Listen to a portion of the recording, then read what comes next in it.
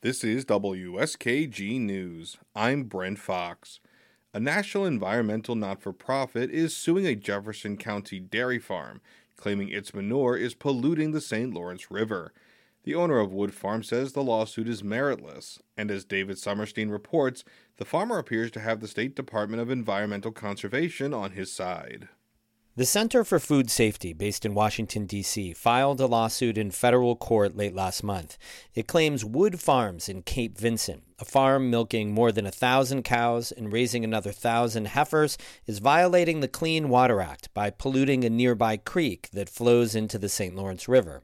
Charles Tebbett is an attorney representing the not-for-profit. The Wood Farm is discharging pollutants, it's discharging manure from its facility into Wheeler Creek, which feeds the St. Lawrence River. The lawsuit claims the farm's manure spreading plan is saturating the soil and causing runoff.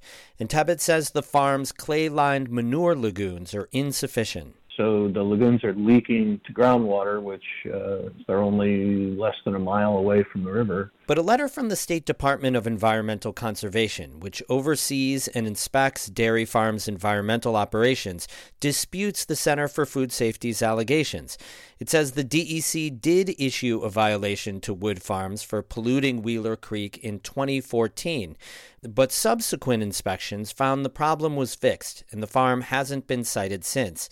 The DEC says inspections in 2019 and 2022 found the farm's manure lagoons properly designed and found its manure spreading within best management practices. It's disgusted that, like, in this day and age, that you can just, somebody's doing everything by the book, you're going to go, no, I'm filing a lawsuit against this dairy. Lyle Wood, co-owner of Wood Farms, says his farm has been a state dairy of distinction for years. He says he follows all the regulations for concentrated animal feeding operations, or CAFOs, as the letter from the DEC indicates. We have to abide by zero tolerance, and it's a law. You think I want anything to happen to us? Grandpa started the farm in 1945 with 13 cows, and I pride myself on, having a nice place. The driveways are paved.